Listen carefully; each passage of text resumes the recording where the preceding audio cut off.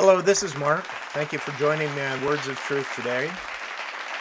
Bearing with uncertainty is a difficult thing to do. We want to know, don't we?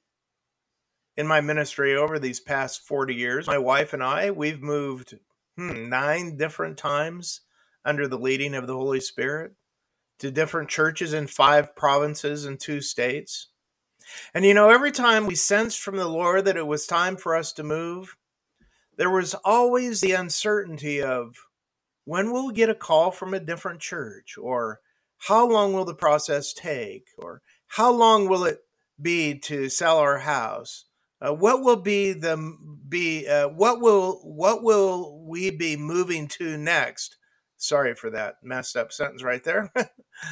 And there have been a couple of times that there's been months with no employment when we wondered, will we be able to meet our needs and pay our bills? And how long will we have to wait? And for me, the impatient person that I know that I am, the waiting can be excruciatingly painful. Why? Well, because we want to know. Now, over these past 2 years, we've been dealing with what's been called a pandemic.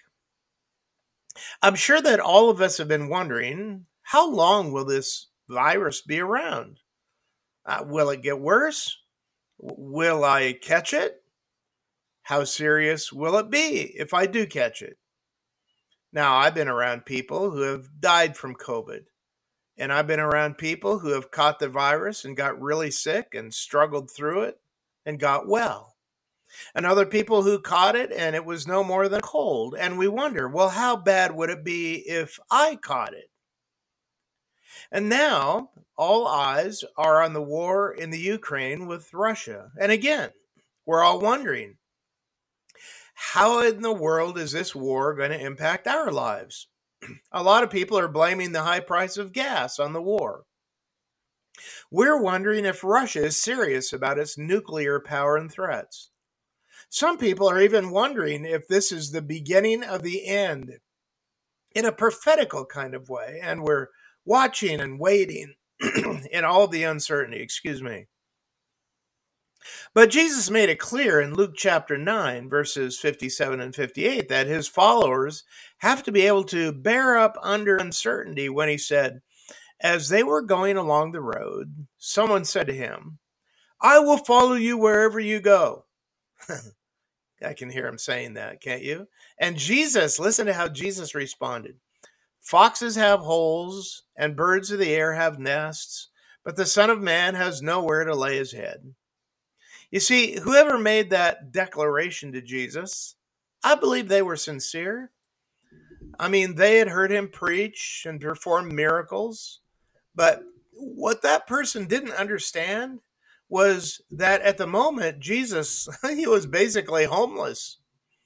His disciples were traveling south from Galilee, and he was on his way up to Jerusalem, where he knew that he would be crucified for the sins of the world. But to get there, he had to travel through Samaria. And so Jesus was saying to the person that if you want to follow me, you're going to have to deal with a lot of uncertainties. Now, back then, there was a lot of animosity between the Jews and the Samaritans because the Samaritans came from a mixed blood of Jews and Gentiles 200 years earlier. And over the years, the Samaritans had developed their own version of the scriptures, and they even built their own temple on their own mountain. As a result, their belief system was a distortion of Jewish orthodoxy. And that's why John 4, verse 9 says that the Jews had no dealings with Samaritans.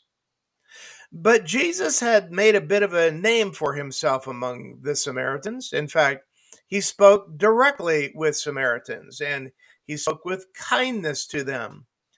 In the town of Sychar, he had spoken with a woman of questionable reputation. And as a result, she had a lot of other people in the town speak to him as well.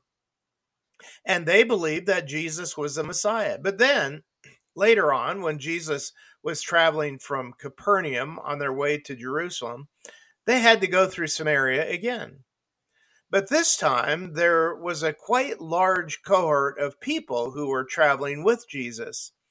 And so Luke 9:52 says that Jesus sent some messengers ahead of him to make some preparations for him to have a place to stay and to eat, along with the people traveling with him. But listen to what happens in verse 53. But the people, that is of Samaria, but the people did not receive him. And why did they reject him? Well, it was because of what John chapter 4, verse 9 says in the same story where Jesus ministered to the women of Samaria. Quote, "For Jews have no dealings with Samaritans." In other words, they had a heart problem. I mean, this animosity between the Jews and the Samaritans had been going on for 200 years before Jesus came along. And even though they most likely knew about Jesus and had probably heard the stories of what happened in Sychar, they didn't care. They rejected Jesus. And this really ticked off the disciples of Jesus, so much so that they wanted to wipe them off of the face of the map. They said in Luke chapter 9 and verse 54, "Lord, do you want us to tell fire to come down from heaven and consume them?" In our language today, we'd say, "Lord, do you want us just to nuke them?" I mean, they wanted revenge. But Jesus hadn't come to judge the world, but to save it. And so they moved on from there without having any place to stay that night. So when an adoring fan announced his desire to follow him anywhere, Jesus deglamorized things by saying, "Foxes have holes, and the birds of the air have nests, but the Son of Man has nowhere to lay his head." Now, Jesus doesn't tell us how that person responded, because what's important is the implied question. Can you bear up under uncertainty? Can you bear not knowing how God is going to provide for your most urgent and basic needs and still trust that he'll do it? Can you? I think it's a question Jesus wants all of us to wrestle with in this upside down, war torn, frazzled world. There's simply going to be times when we don't know where the provision is going to come from. Where we'll be 1, 2, 5, or 10 years from now. What our world will look like in the next century. We just don't know how our health will be next week, next year. People will sometimes ask me, well, what do you think the next 5 years will look like? Is this the beginning of the end? Do you think Jesus is coming back soon? And I have to just say to them, I don't know. There's a degree of uncertainty about it all that none of us can know for sure. In our lives, circumstances will look precarious and threatening. Plans are going to fall through. People are going to disappoint us. People might even reject or misunderstand our mission. If those kinds of things happen to Jesus, well, we shouldn't be surprised if they happen to us. And unlike John and James, who got angry with the Samaritans, we need to keep our cool, lest Jesus rebuke us like he did his disciples. You see, Jesus doesn't want us to be governed by fear at such times. He wants us to be governed by faith. And the reason is that the uncertainty that we face is an apparent uncertainty.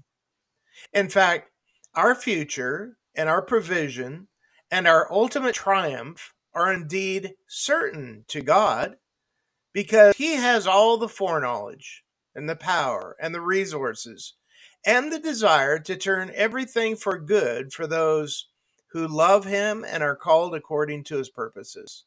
In fact, I would go so far as to say that uncertain seasons are usually the most powerful God moments we experience. Why? Because they put God on display more than in other seasons. And they demonstrate that God exists and rewards those who seek him. And so if you're in one of those seasons, take heart. You're likely experiencing what it means to have a God who, as Isaiah 64:4 says, acts for those who wait for him. Thanks for listening. I'll see you next week.